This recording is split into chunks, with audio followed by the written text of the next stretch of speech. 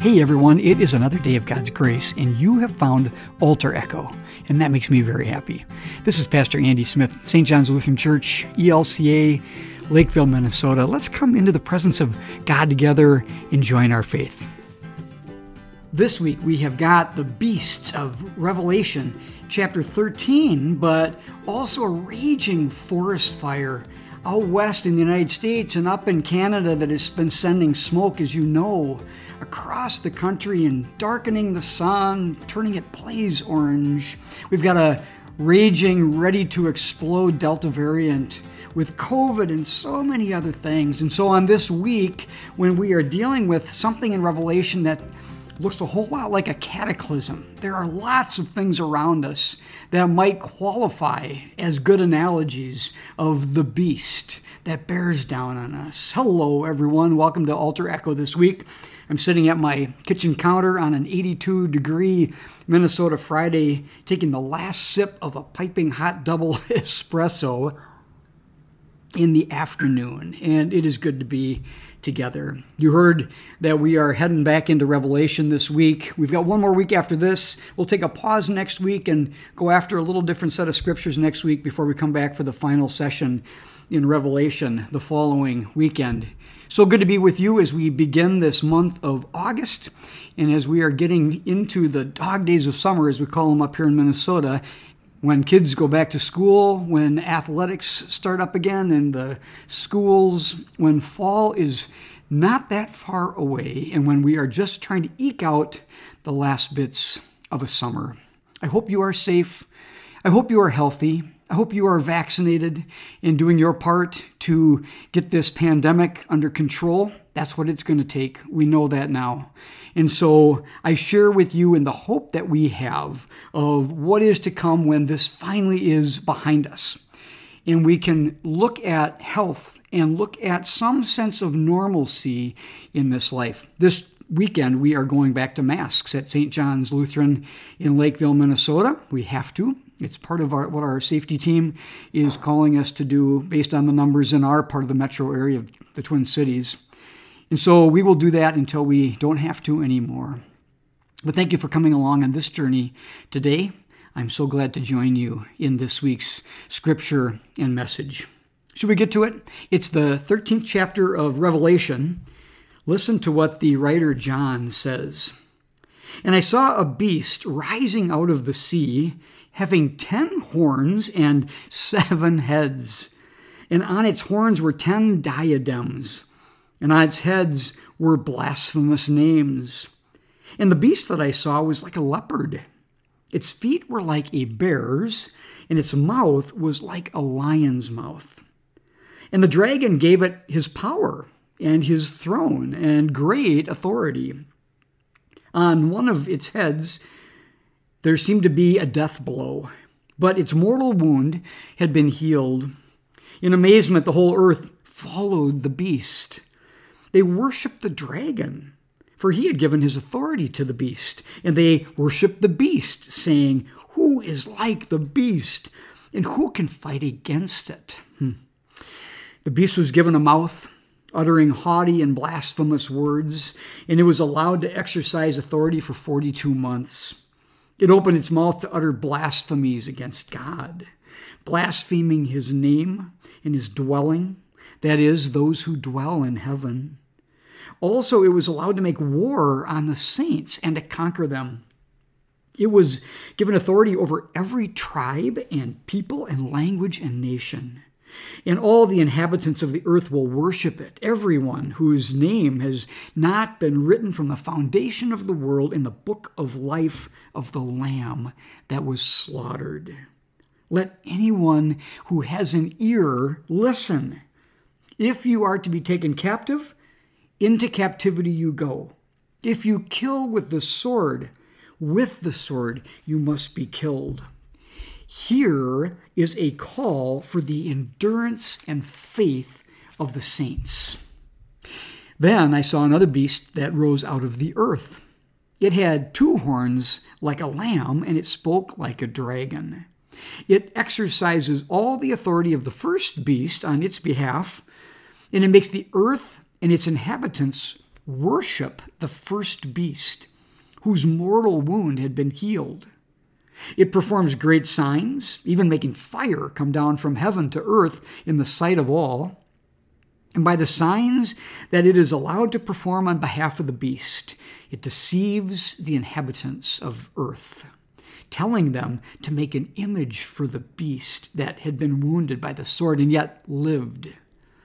And it was allowed to give breath to the image of the beast, so that the image of the beast could even speak, and cause those who would not worship the image of the beast to be killed. Also, it causes all, both small and great, both rich and poor, both free and slave, to be marked on the right hand or the forehead, so that no one can buy or sell who does not have the mark, that is, the name of the beast or the number of its name. This calls for wisdom. Let anyone with understanding calculate the number of the beast, for it is the number of a person. Its number is 666. Everyone, this is the word of the Lord. Thanks be to God. Wow, huh? How do you deal with all that? Well, I'm going to try to unpack that a little bit for you today and give you some permissions and some freedom, and let some of the pressure of understanding all of this come off of our hearts and our heads a little bit too. But before we do that, will you pray with me? God, in this moment, remove every distraction from each of us. Help us breathe and open up and yearn for your truth for our lives.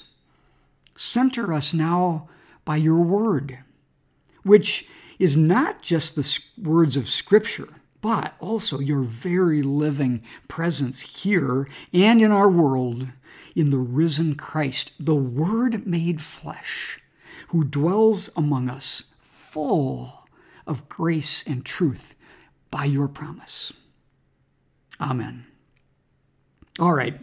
First of all, today, let me ask you if you are a fisher person. How many of you are fisher people? Here's a fishing analogy for reading Revelation, especially today's passage. Don't get caught up in all the details. Here's the freedom, see?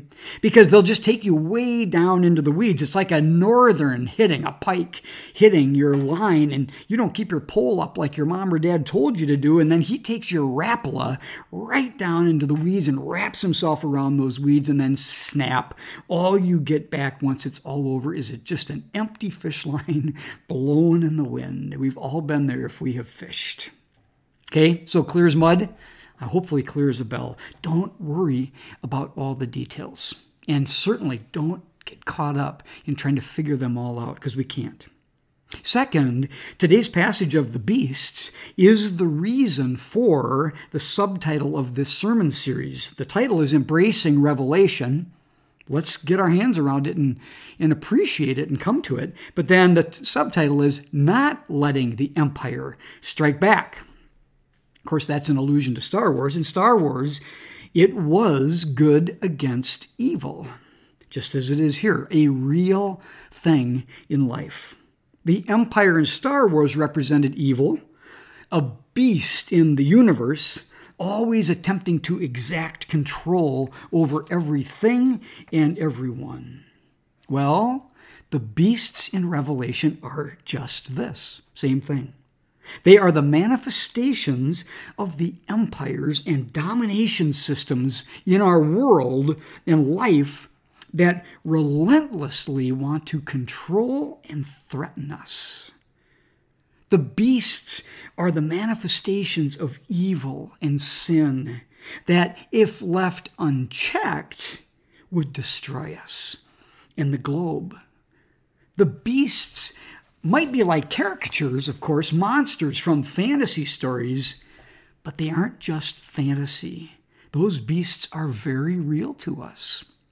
And more than anything, are the very reason Jesus does battle with them on behalf of all humanity. To have their power crucified with him. He takes them down and has those beasts' power die with him so that he can conquer them for us, and they can't have ultimate authority and power over us. So, don't let Revelation take you down into the weeds with numbers of horns or flashy diadems and crowns, or whether a dragon begat a beast or an angel fell out of heaven. It's all part of the vivid imagery of how multidimensional evil is to us as it persists in our lives and ultimately wants us to give in to it. You heard that in the first half of the reading. The people were afraid of it. So, here's where two things have to occur. One, we have to be courageous and honest in naming the beast of evil and domination so that we can battle against it and put our faith in God doing battle against it also right with us and on our behalf. Sometimes naming evil and sin is the hardest part. One person's evil might be another person's, that's no big deal. Doesn't it often depend on whether a person is either benefiting from something, even if it's evil, or instead is being battered by it and is suffering under the weight of it? Yet, as people of faith, God gives us benchmarks to know whether evil is evil and sin is sin. Commandments, lists of vices, but also their opposites, like the fruits of the Spirit, or the Beatitudes, or even Jesus' gospel itself, so that we can assess when evil and sin really are evil and sin. And we are called to fight against it, even if it is our own complicity in it. The second thing that needs to occur is that we need to hear and act on God's calling to us out of this chapter of Revelation for when we encounter the beasts and the evils of life. You heard it. It's verse 10 of chapter 13. It says, "Here is a call for the endurance and faith of the saints." This is all about us being united together as people of faith, united to not let the empire, the domination systems, the threats and intimidations and the principalities of this life make us hopeless. This is about not letting those empires strike back at us, see? This is about persisting in faith that God is our hope and can take these down in real life. This is about the church standing up and being the church together as a witness and community of hope and strength in facing down that which wants to do harm to people in this life. This is about persisting, even if we're afraid. This is about persisting and then ultimately out-persisting evil that always seems to have unlimited energy to try to suck us in and take away our energy to fight it anymore, so that we finally just want to give in. This is about persisting in saying, no way. We, people of faith, are not going to be either enchanted by or threatened by evil. We are not going to let evil and domination overtake faithfulness and a good life for everyone, not on our watch. Here, as Revelation says, is a call for the endurance and faith of the saints. Here is a call for the church of which you and I are part together, being united with each other and drawing on our faith together for the very sustenance we need to endure and outlast evil, sin, hopelessness, intimidation, and division, so all can live in the light of the love of God. So, what is the empire, the beast, for us today. I named some in the intro today. There are all kinds of things bearing down on us. We could probably name 1,000 things. I want to offer one, and then let this truth of God today start to germinate awarenesses and courageous namings of threats in your own minds and hearts. In the first century, when Revelation was written, everyone knew Emperor Nero, perhaps the worst and most bloodthirsty and tyrannical of all the emperors, was the beast being talked about. He was the number 666. He divided people against each other in order to gain more and more control. You know how it goes. Divided we fall, united we stand. He divided Romans against Christians, friends and neighbors against friends and neighbors. He did throw Christians to the lions for sport, as other Roman citizens sat in the Colosseum and grotesquely cheered on the lions. Division of people in our time is strong again, so I'm naming this beast.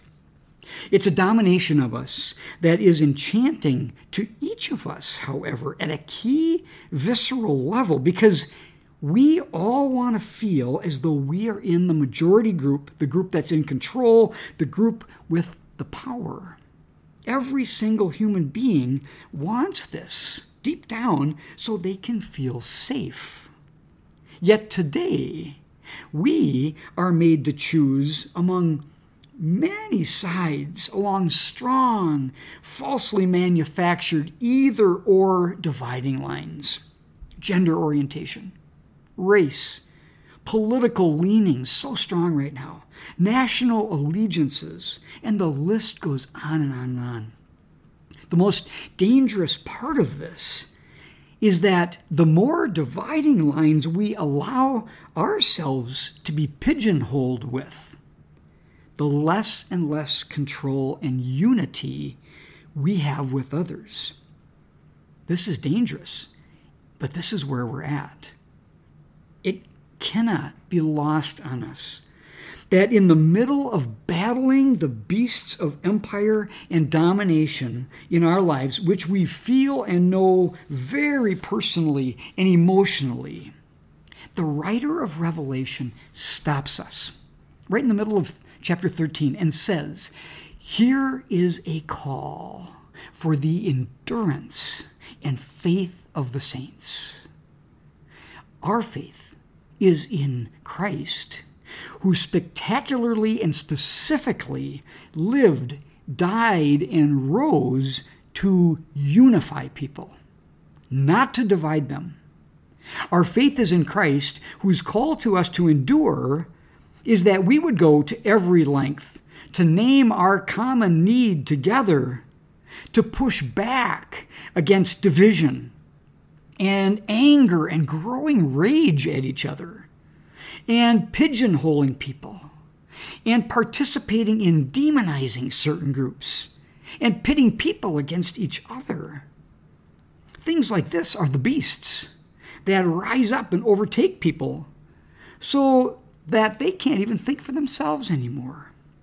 We are called to endure and finally to be faithful to Christ, who does the opposite of these. He reconciles people to himself and to each other.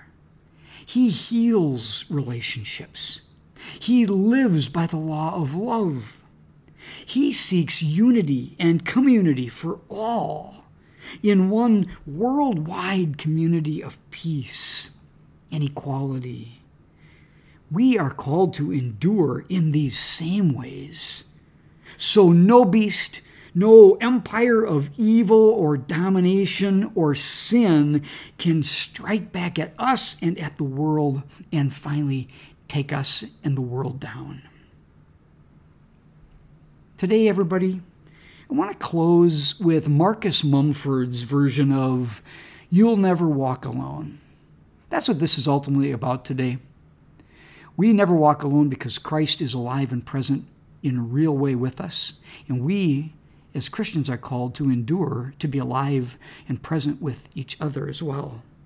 Just as last Sunday's sermon, which you didn't hear, from our new pastor, Pastor Kim Kylo, spoke loudly of God's accompaniment of us in our walk of faith, so God goes with us as we endure right now in this life and world with the gospel of love, of oneness, and of hope in this sometimes very threatening, yet still beautiful life God has set us in.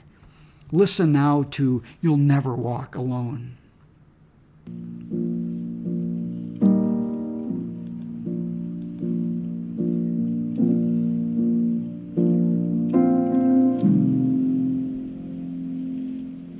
When you walk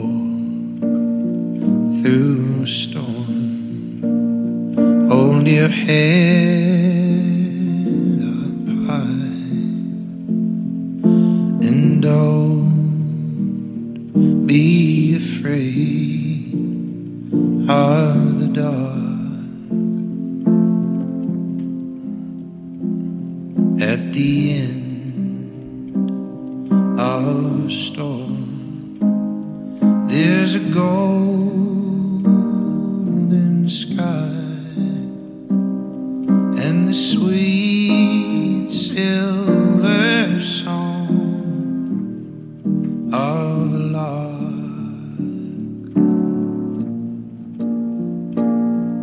Walk on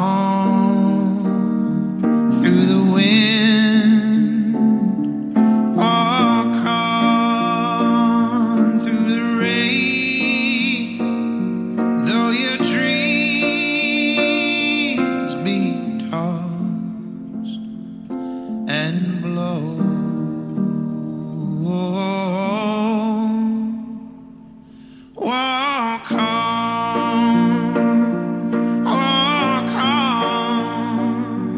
With hope in your heart, and you'll never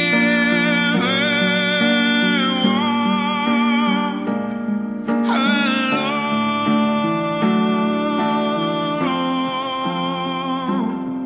and you'll never walk alone. Thanks be to God. Amen.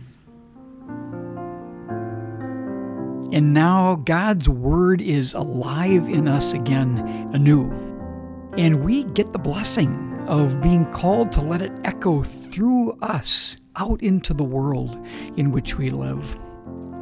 Everyone, if you wish to give your offering now to support things like this podcast and the work and ministry of St. John's Church in Lakeville, Minnesota, I invite you to do that. Please go to our website at sjlcl.org. I'll repeat it, sjlcl.org. And up in the right-hand corner, you'll see a little button named Donate.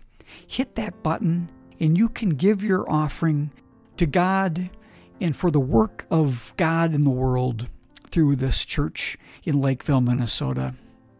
Thank you in advance for the gifts and the offerings that you give. And now as we go on our way, we are sent with the blessing of peace, the benediction. Dear friends, may the road rise to meet you. May the wind be always at your back. May the sun shine warm upon your face, and the rains fall soft upon your fields. And until we meet again, may God hold you in the palm of his hand. God loves you, everyone. God be with you until next week.